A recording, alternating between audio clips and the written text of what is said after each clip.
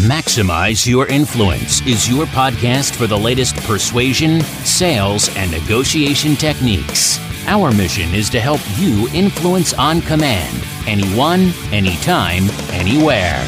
Your host is the author of Persuasion IQ, Laws of Charisma, and the best-selling book, Maximum Influence. Now, your host, Kurt Mortensen. All right, Maximizers, welcome back. Of course, it's Maximize Your Influence. Kurt Mortensen here.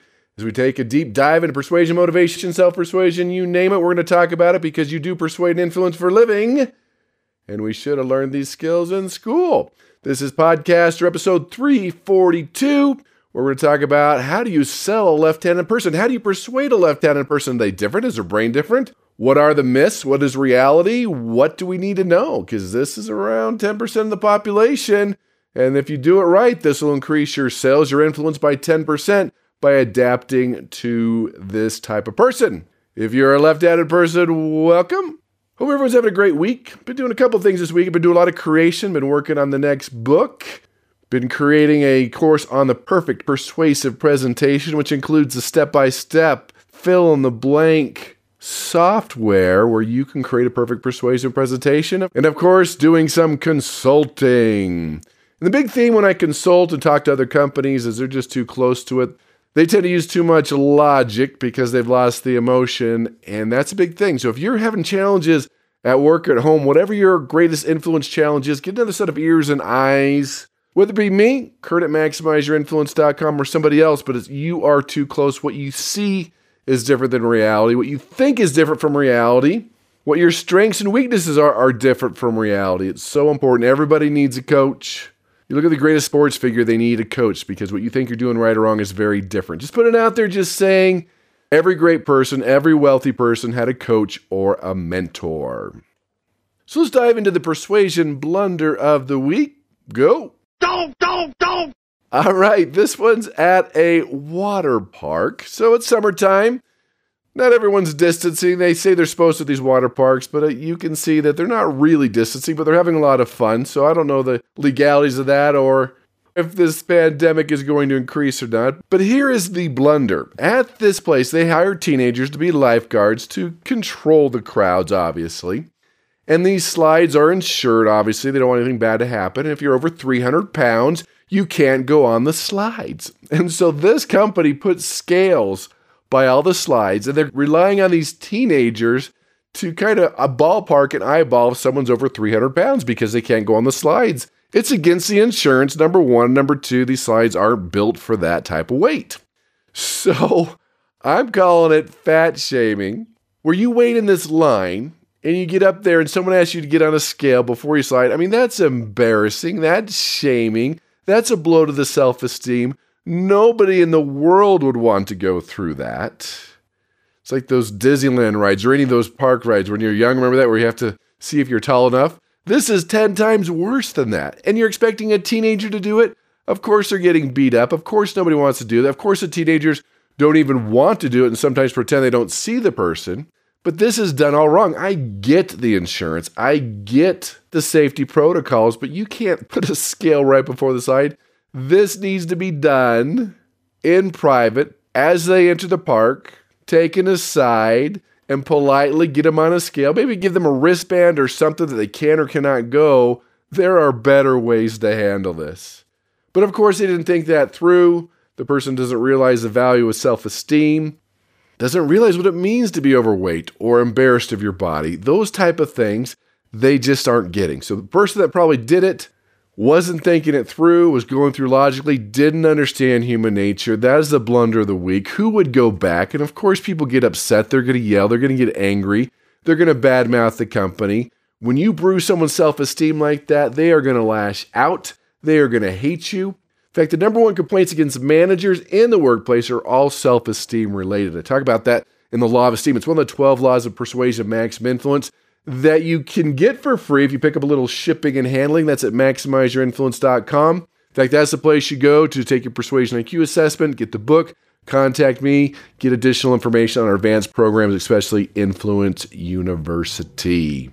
So that is the blunder. Don't do that. Be very careful. Think about it. Think it through. But we get focused on logic. We don't think about the emotional side of human nature and persuasion and influence. Now it's time for the weekly scholarly article.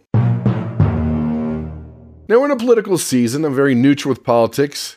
It's a crazy world out there, especially when we talk about those politics. And this is titled, Candidates Who Use Humor May Find the Joke Is on Them. So this comes from Ohio State University, Communications Research Reports, and Dr. Olivia Bullock. And they looked at humor, political candidates, and social media, specifically Twitter. And they found political candidates who use humor on social media that most of the time it backfires on them with their potential supporters. Now, as you know, if you've been listening to the show or gone through any of my trainings, there's a direct correlation between humor and your ability to persuade and influence. Now, that's assuming you have time, that's assuming you're doing a presentation, that's assuming you can develop the relationship, and assuming you're not in politics. Because I think the default reaction for any politician is that you hate them, you don't trust them, you don't like them. Just saying, a lot of people are pretty tense about this right now, regardless of party or affiliation. You're in politics, your trust level's at an all-time low. We know that. So they asked people to view messages using humor for these political candidates. And we're going to gauge is this appropriate or inappropriate. What they found, that they rated a political candidate who was using humor as less credible than one who didn't. And they were less likely to get the vote. You're like, what? Well, basically, people have expectations that politicians will show seriousness and competence even on social media. And sometimes using humor, you're getting too formal too fast. So people looked at these posts from a fictitious candidate, and they had no prior knowledge of the candidate.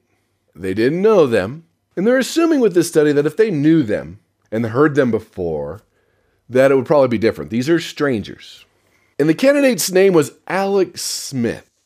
Now, let me add a little bit to that. Now, that name is a generic name. And we do know that on social media and other places that the more generic, more familiar the name, people tend to like that person. They're more familiar with them. And of course, that varies by culture. But that didn't necessarily take place here. Now, no political party was given for the candidate because you name a party, either side, they're automatically going to hate them or love them. I mean, that's just how we're polarized right now. That's how people think. People are crazy with politics. That if you're one party, everything's bad. If you're another party, everything's good, which is crazy. It's not even reality. In fact, they did a study with this last major election where they brought people into a room and said, hey, this is your political party. They're like, oh, they're awesome. We love them. Like, oh, we brought you in the wrong room. It's the other party. They're like, oh, we can't like them now. And they'd find things that were wrong with it. They liked them at first, but then they don't just because based on their party, which is crazy. But we won't get into that. So the Twitter had different tweets on infrastructure, education, voting, and donations. And half the participants saw just a straightforward tweet, and the other half saw tweets that were using humor or puns to send a message. One of them was, we're sick of getting bad healthcare. It's time to heal our broken system. And the other one was, we're tired of getting bad healthcare. It's time to fix our broken system. You see the pun there, heal our broken system? The attempt of using that pun backfired on them. And a lot of people said they were not appropriate, they didn't like them, they didn't vote for them, they were deemed less credible than the participants that were straightforward. And the gender and age of the candidate did not affect how participants judged their sense of humor. So basically, bottom line is that people need to be mindful on social media, especially when you're first starting out and people don't know you, especially if you're a politician, automatic hate. Just saying, just put it out there. Let people get to know you a little bit, especially on social media. That's different. When you're face-to-face and you're meeting for a half hour, they get to know you. You can use humor. You could do that. Social media is so fast, so quick that you can't do that until you've developed that relationship. And that is our geeky scholarly article of the week. Which brings us to some content for the day, some training. Time for listener email. Oh boy! Of course, I use your email on the show. You get free access to Influence University. You can get more information at MaximizeYourInfluence.com. This is Marcus from New Zealand. He says, Kurt, love the podcast. It made a huge difference in my life, influencing my children, becoming a better leader, and it even got me a raise. I'm also loving the 111 sales hacks. Even though I'm not officially in sales, we all sell for a living, and I'm learning a new tool a day. It's been priceless. Thank you. Hey, Marcus, I appreciate that. In fact, listeners, are you interested in that? I'll put that in the link at maximizeyourinfluence.com. Marcus goes on to say, quick question. I work with another manager. We're about the same level in the organization, but everything he does is opposite of me. The way we think, the way we lead, the way we persuade, the way we work with teams. Now, I also notice he is left-handed. Could it be that being left-handed causes them to be opposite of me? I'm right-handed? Well, Marcus, let's dive into that. I had to do a little research here. It's not something I normally talk about, and I'm not here to offend anybody, but our brains are different a little bit. So if you're left-handed, reach out to me and let me know what you agree and disagree with. I'm going to do a lot of research, a lot of studies today on being left-handed. Some people are, some people aren't. No right or wrong, we're different. That's a good thing. So Marcus, I don't have enough information, but let me just kind of give you some general guidelines here about people that are left-handed. How do you sell? How do you persuade someone that's left-handed? Now, this is not a trivial thing. Being left-handed, right-handed changes the game. And it's a useful way to which we can see how the brain develops. And scientists aren't exactly sure why some people are left-handed and some people are right, but they do know genes are involved, and they're responsible for being left-handed 25% of the time. In fact, they know that 25% of the children who have two left-handed parents will be left-handed. So probably a little nature, a little nurture there.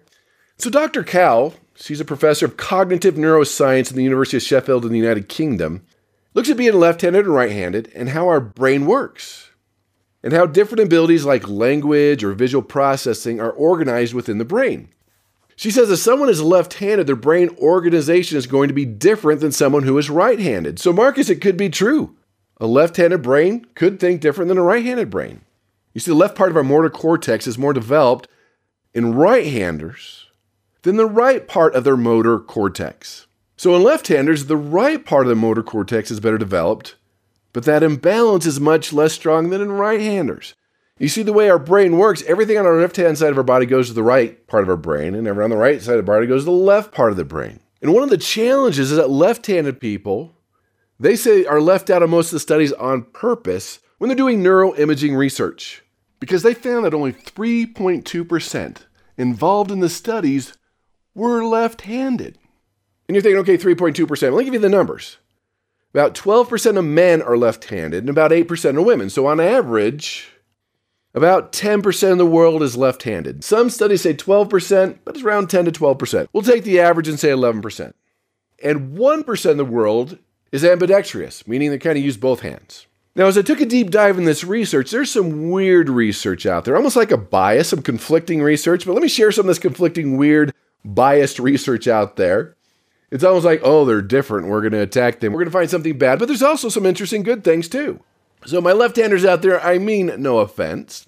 One study showed that left-handed children were more likely to experience accident, injury, and illness, and behavioral problems compared to right-handers. One study found that left-handers do not live as long. Now, another study contradicts that. I mean, it was a 9-year difference between a right-hander and a left-hander. Now, they said in the study it was because the left-handers live in a right-handed world, and there might be some truth to that. Now, here's an interesting one, believe it or not, I don't know if I do, that left-handers are 11 times more likely to suffer from allergies. They're more likely to be alcoholics, but they do have higher intelligence levels, and they reach maturity faster. They're better at multitasking, and they recover from strokes faster. Crazy, right? But they did find they do have advantage in certain sports, especially one-on-one sports, like a southpaw in boxing, baseball. They found in tennis that 40% of the top tennis players were left-handers, probably because the right-handers aren't used to a lot of their techniques and the way they hit. Left-handers are more likely to pursue creative careers. And here's one you need to know, that August 13th is International Left-Handed Day, if you needed to know. So some weird stuff out there, and I don't know if you knew that the devil is left-handed. Okay, well, that's based on a medieval tradition, and there's a lot of 19th century bias against lefties. It's interesting, in 1860, a left-handed person was put in the league with the devil. That's why a lot of parents forced their kids, even though they're naturally left-handed, to go right-handed, because back then it's estimated that only 2% of the population was left-handed. And of course, you need to know that Julia Roberts, Justin Bieber, Bart Simpson, which we heard earlier, Barack Obama, Oprah Winfrey, and Paul McCartney were all left-handers. So what's interesting here is that different sides of our brains are responsible for different things. And so based on a hand we use, one side develops more than the other. Now, left brain functions, like I mentioned earlier, function the right part of your body. But your left brain, when you're left brain, it's more about numbers and written skills, science, math, reasoning, language, logic, and analytical thought. But you've heard this before, when you're right-brained, and that controls the left part of your body, you're more aware of music, holistic thought, intuition, imagination, creativity, art, those type of things. Found out something interesting, that right-handed people associated rightward spaces with positive motion and leftward spaces with negative motions. And so when everything was moving right, that was positive, but things moving left, that was negative. And this helped their theory that lefties were the opposite, that going left was more positive and going right was more negative. Now, since the majority of the world is right-handed, when I'm on a stage, I move to my left, which is the audience's right, for positive things, and I go the other way for negative things. A lot of speakers will agree that the left part of the stage, as the audience is looking at, that's the negative side of the stage. That's where all the negative things happen. Believe it or not, a lot of people swear by that. Another research study found that happiness and anger are correlated with the left side of the brain, while avoidance emotions like disgust and fear are on the right side. And they found that the opposite appears to be true for left-handed people. So remember, both sides of the brain specialize in different things. So just because they're left-handed doesn't mean they're completely opposite. Sometimes they just use their left hand, but their brain is programmed like a right-hander. Now, society doesn't help with this. Oh, 2 left feet, that's a negative thing. My right-hand person, that's a positive thing. So the world does think right-handed because most people are, but you have to adapt. If someone's left-handed, you should adapt to them. Maybe going left is more positive to them versus a right-handed person. Now, Dr. Resnick, who's also left-handed, talks about left-handers that they do see the world in a unique lens. When people are left-handed, usually the right brains are dominant. Now, again, right-handed people tend to be more left brain dominant, and that's usually true for left-handed people, but sometimes left-handed people might have the same brain as a right-handed person. You just kind of have to figure it out as you talk to them. So since left-handed professionals are right brain dominant, that means they're more likely to follow the creative flow of information or processing. While those that choose to work primarily with the right hand, they can be creative too, but they might struggle more with the gut reaction, getting inspiration, intuition, compared to a left-hander. That's why so many writers, musicians, and artists and other creators tend to be lefties. They tend to approach life and their work differently. Now, lefties tend to process information quicker because their brains tend to be connected a little bit more than a right-hander. They tend to be quick learners. They catch on fast after a few tries. Now, they might not be as detail-focused as a right-hander, but they can digest concepts relatively quickly. Lefties tend to be more interdependent. Maybe it's because they've been set apart from others, they're different, they've dealt with it, they're okay with it. Now, sometimes lefties prefer to execute deliverables on their own. Maybe instead of a team environment, just get it done on their own. And the studies do show, in fact, this was an Australian study, that left-handed people tend to have faster connections between the right and left hemispheres of their brain. We've talked about that. So they're better at multitasking. Not every left-handed brain, just generalizing here.